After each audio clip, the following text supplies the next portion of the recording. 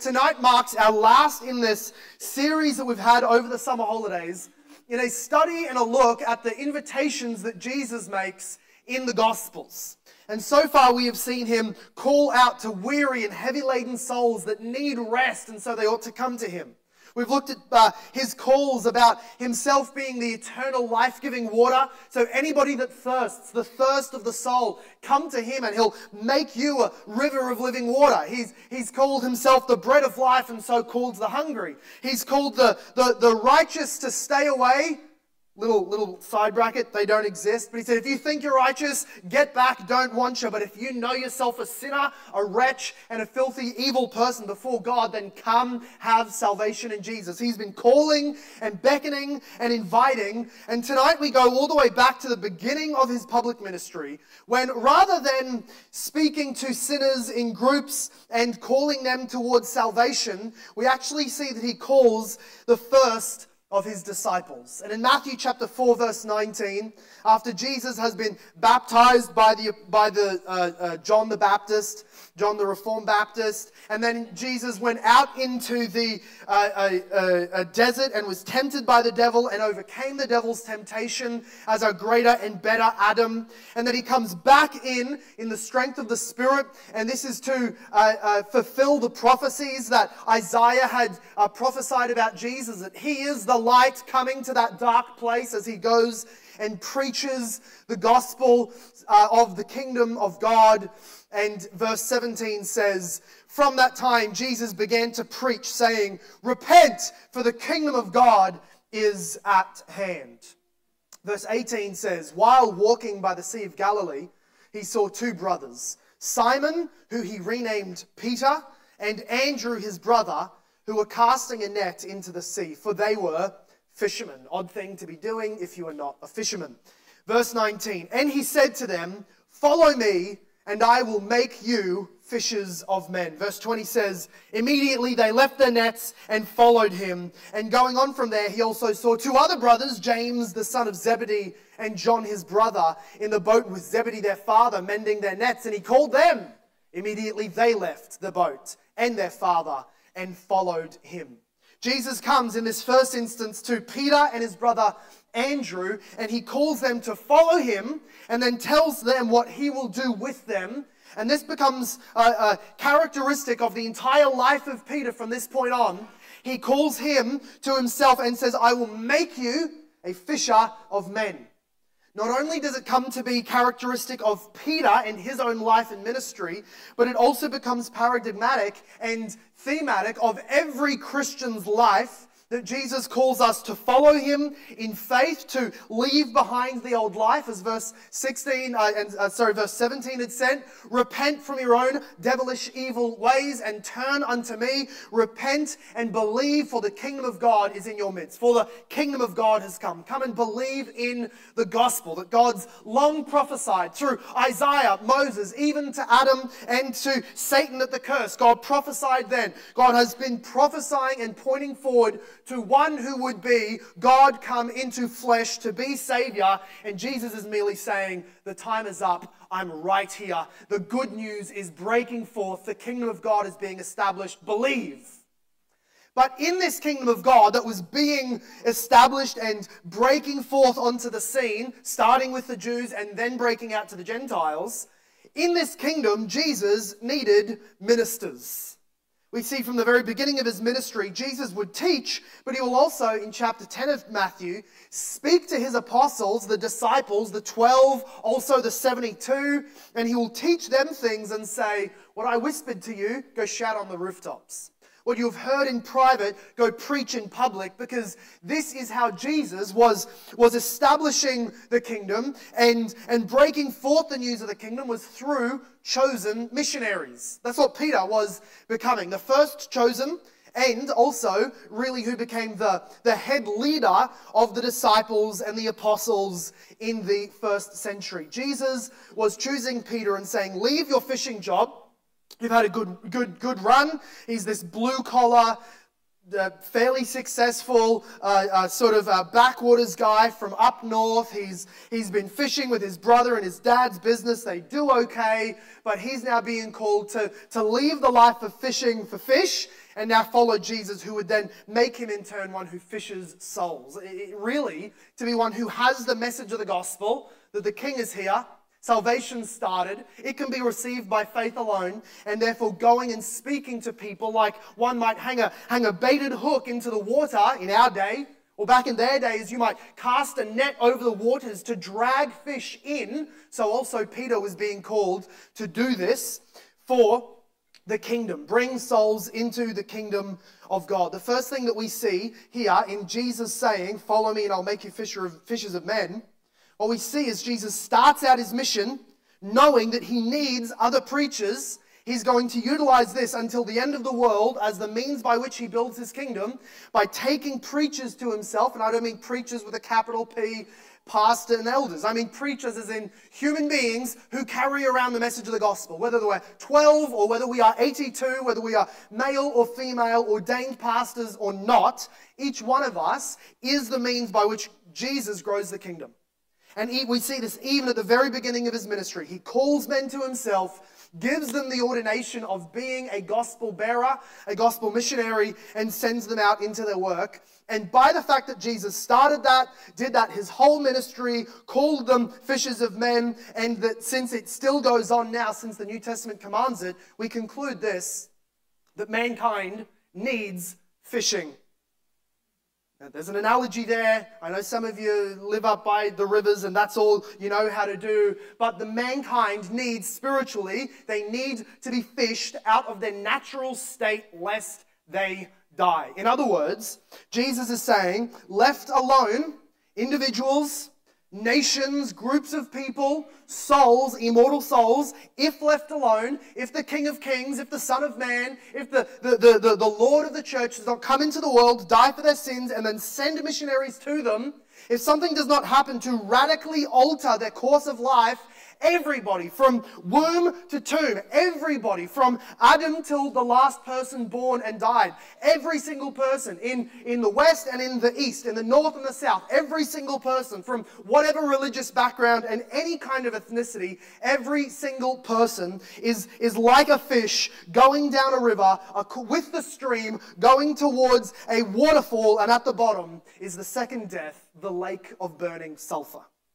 Jesus is picturing for us this reality that the church, empowered by Jesus, stands as a kind of dam or stands as a kind of checkpoint over the river, sending their hands and their nets and their fishing rods down into the water to save people from where they naturally go. This means that if you're not a Christian, you are one of those people, like all of us are by nature, and this is if you've been born in a very Christian household, but you don't have faith in Jesus for eternal life. This is if you have never given a thought to religion before in your life. Any single person that does not have saving faith in Jesus is merely a soul going according to the course of this world, swimming along with the river, and what awaits you is damnation, which is exactly what your sins deserve. If you are not caught, if you are not redirected. Now, we don't think of fishing as really a saving implement or action, do we? We don't, well, maybe some of you are greenies here, but we don't usually catch to then take home and put in a little fish pond. And even if you do, it's still an immense downgrade from the nature that God made for fish. Usually we take them, we hack them, we eat them, right? And usually there's cooking somewhere in between as well. It seems strange that Jesus is using this as a picture of fishing. It sounds somewhat cannibalistic that Jesus says, come and fish for human beings.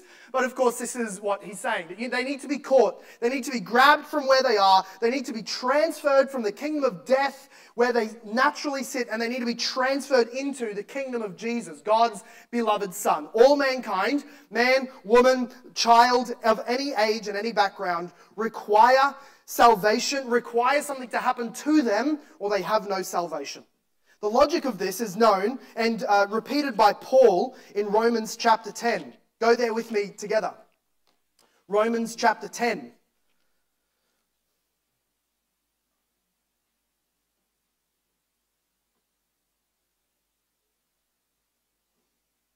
And in chapter 10 of the book of Romans, in verse 9, Paul writes, again in fulfilling of prophecy, he says, this is how Jesus becomes salvation for us. Verse 9 of Romans chapter 10.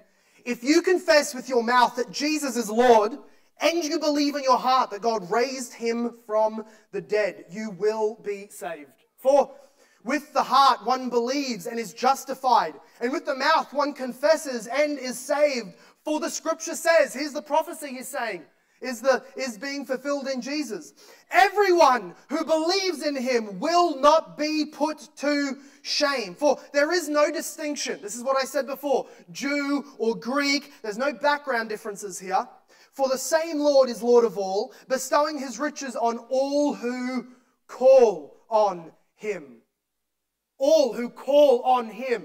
And therefore, he repeats another prophecy. For everyone who calls on the name of the Lord will be saved. This is what Jesus has implied and goes to show Peter and the apostles. Mankind needs saving, but they need fishing first. There's no such thing as justification by death, which we believe in the West. Somebody dies, you bet there'll be some kind of minister or paid celebrant to get up and say in front of a bunch of mourning family members, he's now in a better place. She was a good person. I'm sure she rests in peace. And it's not true.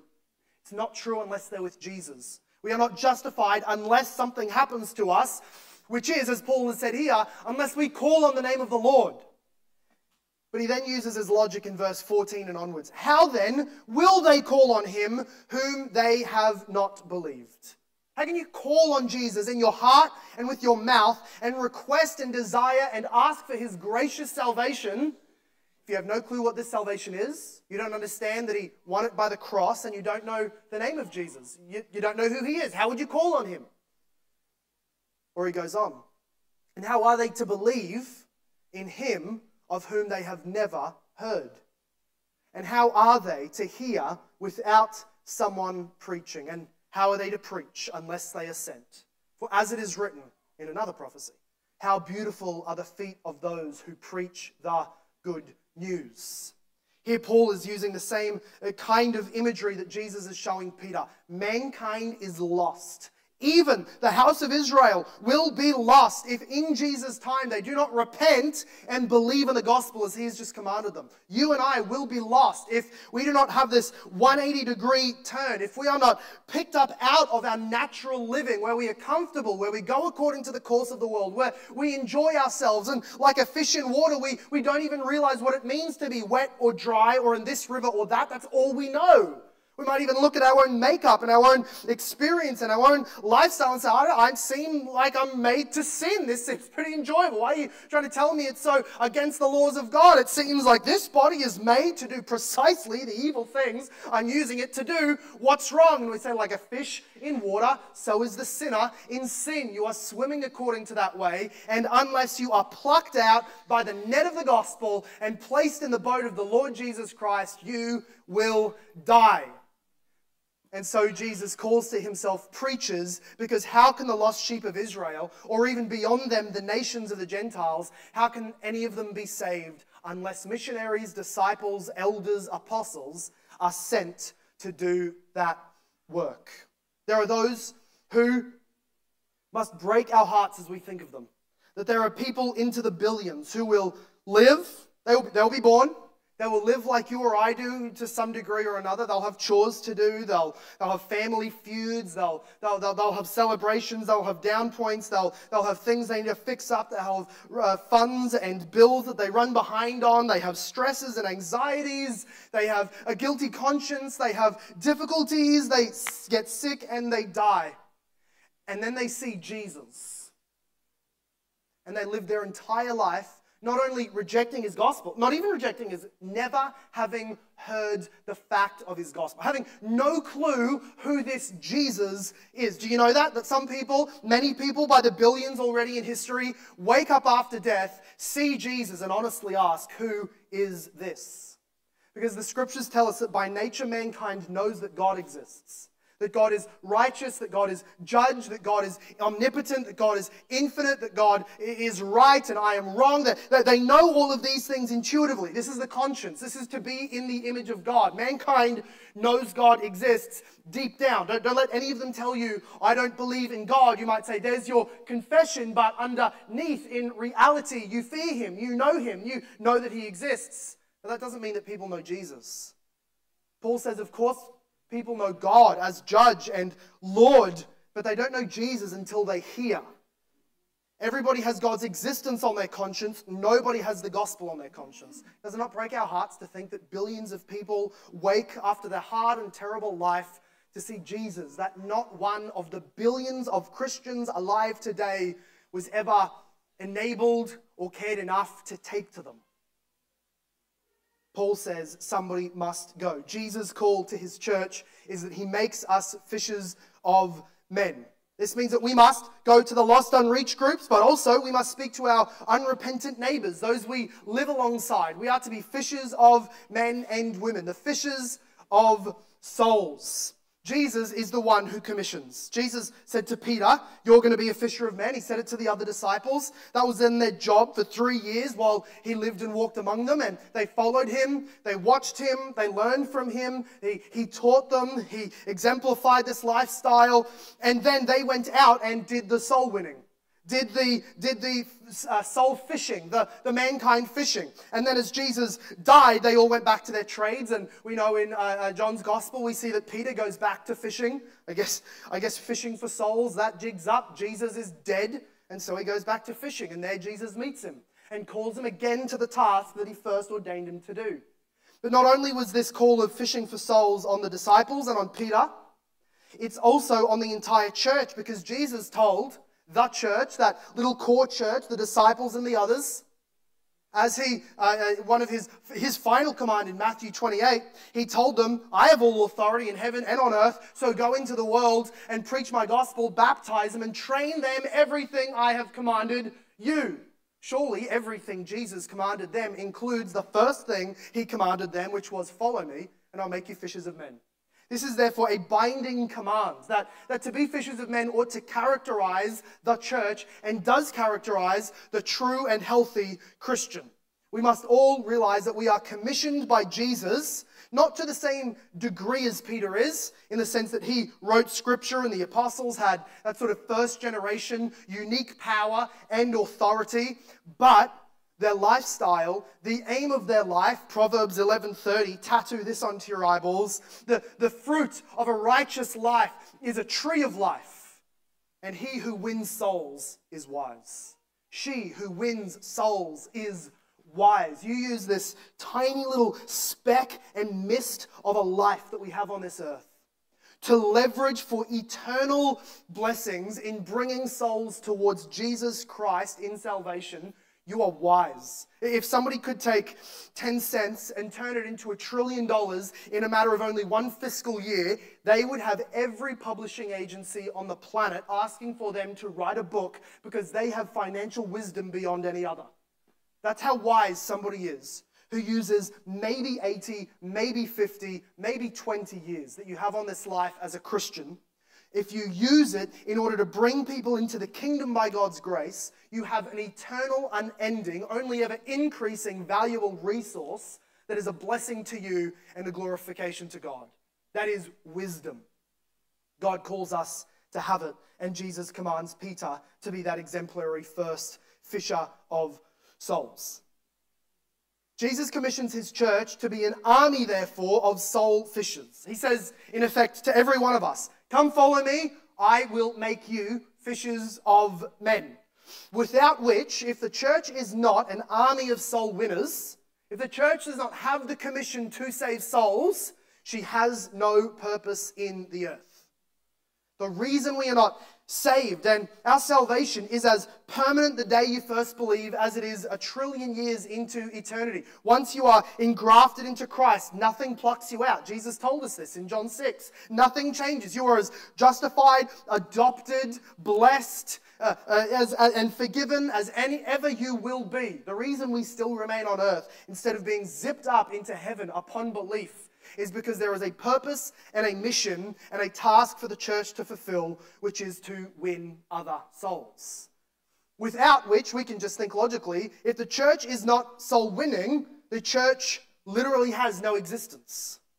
It can just take one generation.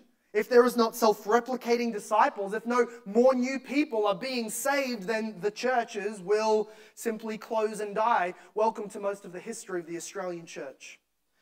revival, reformation, revival, exploding, and then a generation or two of mostly dying churches. And may God give us life again to see those churches filled. If we don't self-replicate, we die out like parents that have no children and then the family line is gone. The church must self-replicate. Now, God would never let that happen, but He does let it happen to individual churches. He puts out lampstands, as we see in Revelation, and He takes away their witness in the world and lets them close down and their buildings be sold because they failed to continue to replicate and win souls. Any healthy thing grows. Any healthy church preaches the gospel, and yes, maybe the cynics say, but Jesus said only a quarter of the seed falls on any tenable soil. Yeah, sure. But if we're preaching enough, surely a quarter of those people hearing will at least be able to replicate this church and carry it on to the next generation. We must be optimistic about the power of the gospel. We must be optimistic about what Jesus says to each of us through Peter here in the language and the idea of being fishers for souls. God has, through Jesus, commissioned you, Christian. Now, you may have a lay job. You may have a busy job.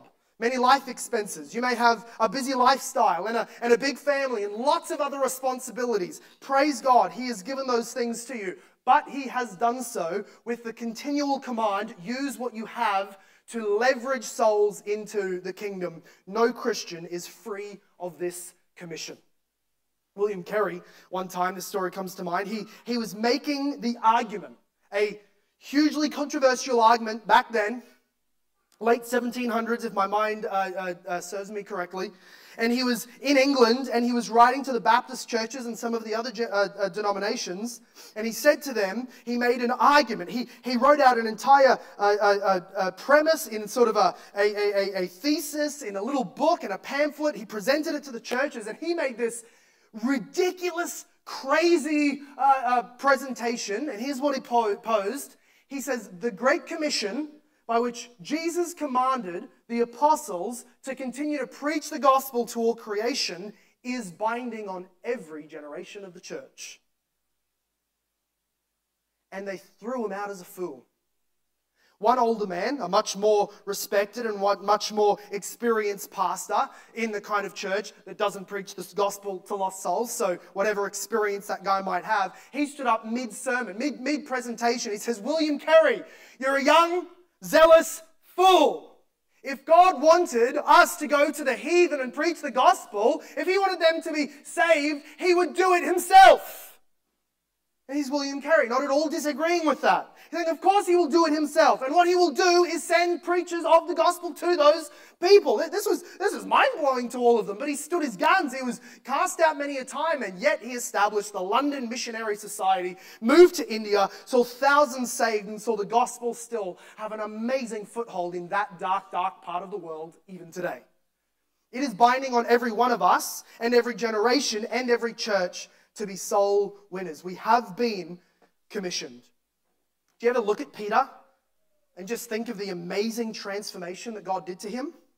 That he took this loudmouth, foolish, actually pretty timid, and kind of insecure and easy to offend, blue-collar fisherman, and He turned him into a bold preacher of the gospel who would end up being killed for his faith and refused. He was afraid of being crucified, but not for the reason you'd think. Not because he was afraid of dying or even going through pain. He was disgusted by the idea that he would die in the same way Jesus died. He wasn't worthy of that. So they said, that's fair. They turned the cross upside down and crucified Him upside down, naked, next to his dying wife. This is Peter. Do you ever look at that contrast and just think, look at what Jesus can do to Peter? Or think of it on a spiritual level, that He took this fisherman, just this dude that nobody had heard of ever in all of Jerusalem. No one was they weren't gossiping about this up and coming star, Peter. No one cared about Peter. He's a loser. He lived on his uncle's ranch out like the back of the mountains. He didn't have a postcode, never went to school. We doubt if the government even knew he existed. That kind of guy. Right, singlets to his friend's wedding, that kind of guy. He polishes his thongs when he's going to a really nice event, that kind of guy. And God used him and turned him into the foundation stones, one of 12, in the spiritual kingdom of God, the bride of Christ, the church. What God can do with us is unknowable. You have, let me say this, you have no clue what you might be if God were to take you and make you a fisher of souls. You have no, don't reason out logically. Well, I was always good with people, or I was never really good with people, or I'm pretty great at sales, or I've always been fairly timid. Don't think along those human lines. Peter would have failed to foresee what God could have made him. When Jesus says to you, and he said this to you at your salvation, I will make you a fisher of men. This means that if you have the faith to believe it, and if you follow after Jesus as he commands us to do, follow him, he will then make in you such a zealous want and burn to see souls saved, and he will open doors before you that don't depend on your own ability, and he will so fill you with the Spirit and gift you for the mission. It doesn't matter what you've been, or what you've done, or what kind of person you are. Jesus is the one that calls and then creates fishers of men. I wonder if we have the next Spurgeon or the next Billy Graham sitting right here, a woeful sinner lost in sin that Jesus redeemed by his blood and may just for his own glory explode and pour out the powerful gospel on this continent and others through you. You have no clue. I have no clue what you might be if you just became wholly committed to the kingdom of God and the winning of souls. How souls are fished. Let us consider this. How souls are fished from the hell-bound river they are in to the kingdom of God. Of course, first of all, they need, in a person's timeline, this is how it works. They need an understanding of the gospel. What Paul says. They need to be taught him, then they can believe on him, and then they can call on him to be saved. So people need an understanding of the gospel. And then at some point, there's a profession of faith. Someone says, I've called on the Lord. I feel that I've been transferred out of this darkness. I love the salvation of God. I feel forgiven of my sins. I see in the Word a promise to sinners like me, and I trust it. There we are, a profession of faith. Then we baptize them with water, and then we add them to the membership of a local church. This is how souls are fished from a hell-bound river and placed into the great kingdom of the Lord Jesus Christ. They understand the gospel. They call on him, they're baptized, they're added as members, but that's only part of it. Because if salvation is to be thought of as being conformed to the image of Christ, then to be forgiven and baptized and added to the church and living a holy life is only half of it. Because to be Christ-like is to be doing those things that Christ did, and he sought and saved the lost. Therefore, if we will, there is no concept here that we are half saved, but we mean that if we are saved, but not busy trying, praying, working to win souls, you're only living in half of your inheritance. In fact, you're only living in half of the amount of Christ-likeness that he would call you to have. He wants you also to become like him in full and turn back around to the lost world around you and start to speak and pray and reach out to see souls added to the kingdom. How can you fish for souls? First of all is prayer. I remember reading up on one of the revivals that struck Scotland in the Isle of Lewis back in the 1900s. And while this man, Duncan Campbell, thought himself a humble and a servant-hearted man for God, but he knew what he was. He was a man endowed by the Spirit to preach the gospel and see thousands saved. It had been his lifestyle for the last number of years. He knew what God had called him to do. And so when he was invited and he went to this little Isle of Lewis and he got off in the middle of the night off this little boat and was fairly sure he knew what God was going to be doing, he met two sisters, very short, very fervent in spirit, but old and literally dying. Like 90-something, 80-something, half-blind, couldn't walk, spoke with a slack jaw, Scot womans. And here they were, Scot women, that's the plural. And here they were, they would meet night by night by night on their own bedroom floors, kneel and pray. Yes, these old, decrepit women would kneel down and pray for revival to strike. He realized, here's the reason there's revival in the Isle of Lewis. Not because of Duncan Campbell, not because of some anointing he's had prior, but because here were these praying ladies. I wonder if you could do nothing else and you're a slack jaw and not much good at speaking or gathering a crowd or doing much, but you can pray. And to pray is one of the most powerful things you can do in the kingdom. I remember back when I was a youth pastor, there was a a long list, about as long as the list of kids who came, a long list of unconverted people that I wanted to see added to the church.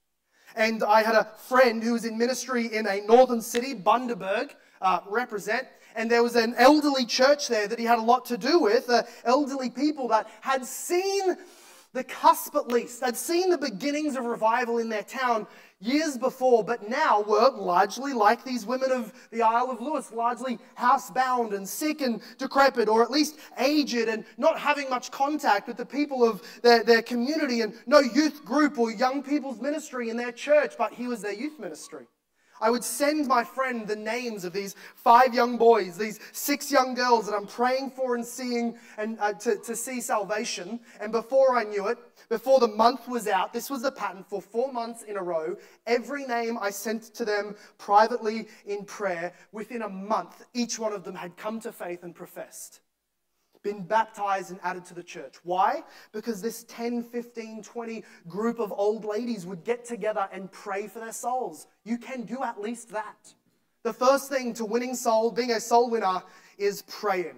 That is the first and the most mighty thing. But we can be even a little bit, if you're willing to pray, because that's private and you're introverted and you're scared of talking to people, just pray. If you will allow me, I will give you yet another piece of advice. That is this. It's very easy because you've done 90% of this. Turn up to church, sit through the sermon, you're doing great, and then engage with people that you don't know afterwards.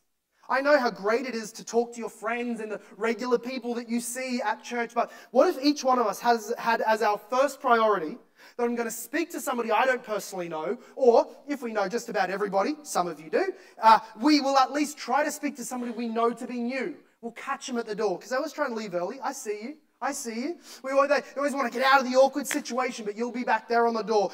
Before you get your food, you'll make sure they're fed, and you'll sit them down, and then just talk about the sermon. Talk about them. Talk about their religious thoughts, their considerations of what's being said, and the gospel of God. After church, engage people. I was once talking to a girl and told her that she was telling me there's just no opportunities. I'm far too busy. I can't invite. I don't think I'm one of the evangelists called to be sort of people in the church. I said there's just no such thing as Christians. The people who aren't evangelists are they're the unsaved. So once you're converted, it's your job to turn around and see what you might do to bring others. She goes, well, I've got no time. I said, well, we were literally after church. I said, you attend at least 2 evangelistic events a week. Because I do no such thing. I said, you're here. You're a church. I preach the gospel. You have to do nothing. You just invite a friend, promise them a coffee and a car drive lift, and you will get them here. Bring them to church. That's something you can do. Third thing, if you're willing to be bold, invite people to church, where their net is cast wide, and you just get to listen along with them. If I say something you don't like, you can go, man, this guy, whose pastor's he? I don't know. Not how I would say it. But what do you think?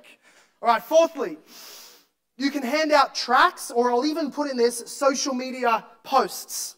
By doing this, what we mean is just getting that seed of the gospel of Jesus and just casting it as wide as we can. Of course, some of it will go onto the rocky soil and into the thorny soil and go in bad places and go into letterboxes that are not even lived in, and they sit there and rot. But if God will use it, He might just bring those tracts, those posts, those stories, those reels, yes, technological gospel tracts. He will take them to those who He seeks to bring salvation. I have a goal. I'll share this with you. I've got a goal and a prayer that as a church, we see 50,000 gospel tracts handed out this year before December, by the end of December.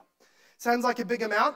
That's less than 10 if 100 people do it every week. I've got a church of probably representing anywhere between 250 or more people. If 100 of us every single week gave out 10, not even 2 a day for the mathematicians out there, we will see 50,000 gospel messages shared to people. And if even a quarter of them find people, what's a quarter of 50? So a quarter of that will find their way into those who might read the gospel that they would not have otherwise, and have access to the gospel. Or if you are willing to go just a little bit further than that, and even put your own face to the conversation, this is organic conversation. This is as you're at the checkout at the shops. This is as you're talking to people at work in the lunchroom. This is, if you're anything like my wife, this is You can't buy or sell something on Facebook Marketplace with the husband that you dragged along for the ride to pick up this heavy thing without starting a gospel conversation. I don't know that we've ever picked up something from Facebook Marketplace or sold something that the person isn't invited to church. Tom, grab a tract. Okay, all right, I'll get a tract.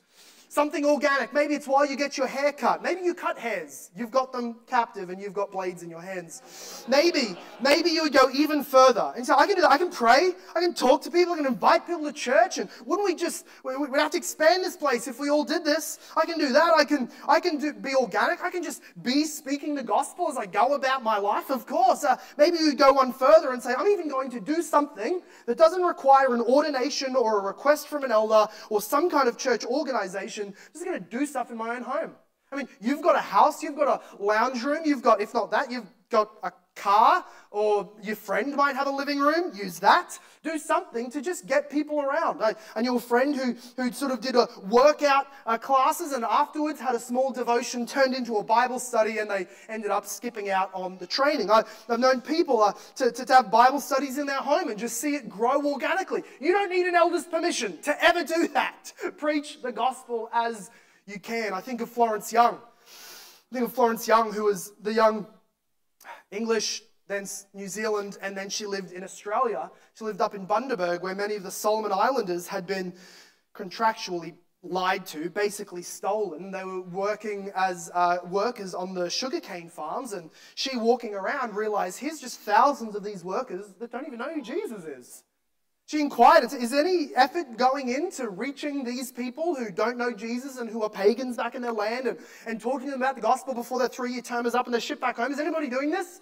The Anglican churches, the Methodist churches, they sort of brushed it off. Big job, not out in Bundaberg. No, we're not. So there she goes. She starts a 5-person Bible study, which soon enough had a convert. 12-person, 20-person, 50-person. Before she knew it, thousands of Solomon Islanders having local Bible studies across farms all over the state. And she's employing, through donations alone, all of these Bible study and evangelist missionaries, and ends up spending much of her life over in both China and Solomon Islands as a missionary, because she just started doing a small English language Bible class. What could you do?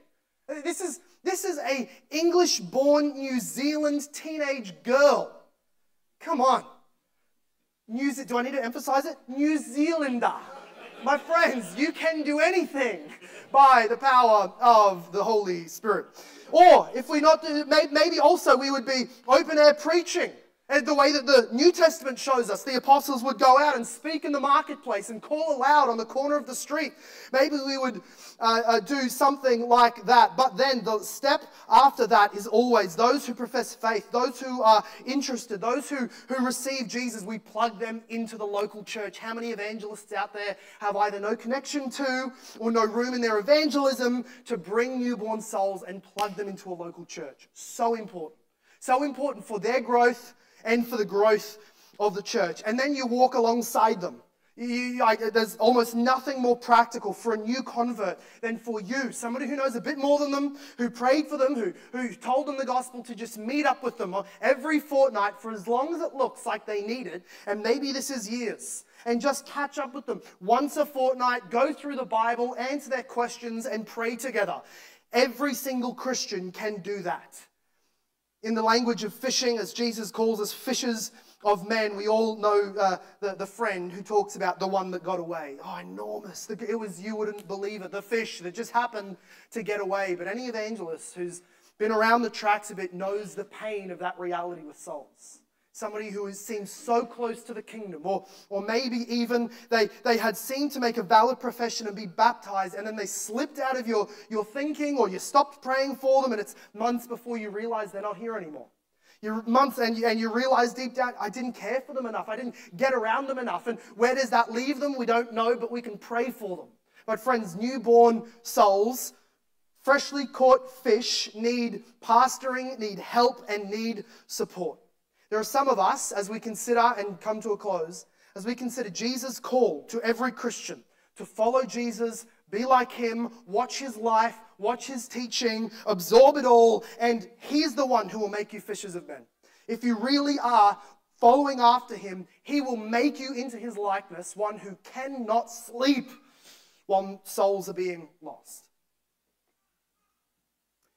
We think we have lots of knowledge and we have tremendous theology. And this is the fisherman just with pristine nets, fresh out of the package, straight from Finland, just the best fish nets there are, but we're not throwing them in. We're not catching fish. And Jesus says, fish for souls. Some of us have a harpoon gun, right? And these are the seeker-sensitive types. They think they have the best methods, the greatest tactics to be able to bring souls into the kingdom. You put them anywhere near a sinner, they'll get a profession from them. No, you don't need something fancy. You don't need to be impressed with yourself. Are you fishing? I don't care about what methods you're using. I'll say that again. I don't care what methods you are using, socially acceptable, legal or not. As long as the gospel is being preached, and you make of that whatever you will, as long as the gospel, I had a friend ask me this last week, and they go, yeah, I've been letterbox dropping. There's these big signs, no religious material, no trash, junk mail. What do I do? He goes, is this religious or is this gospel? He goes, well, it's gospel. There you go. Is this junk mail or is this gospel? This is gospel. There you go. Stuff the sign. The council can ask questions later. I'm on the other end of the email when they start sending us fines. It's okay. Whatever means we might use, let us get the gospel to people's ears and pray that it brings. So some people will boast that they're simply surrounded by fish. They're the Christian that has so many non-Christian friends. They're really in the world and they're affecting them for Christ. And my question is not how many are around you. Of course, my question may be, are you starting to swim like them? But my question is, are you catching them? It doesn't make you an evangelist because you have lots of unchristian friends. It makes you an evangelist if God uses you to add them to the kingdom. Fish for souls. Maybe you have a calling of God on your life for lifelong ministry, but you're in a state of frozen because of being frozen because you're afraid of failure. You need to fish. The path to ministry is riddled with failure. You will fail. Look at Peter. Didn't he deny Jesus 3 times? Then go back to fishing? Yet Jesus came again and said, you need to pasture and feed the sheep. We must fish for souls. Salvation is becoming more like Jesus, first by justification, forgiveness, and adoption, and then walking after him and following him.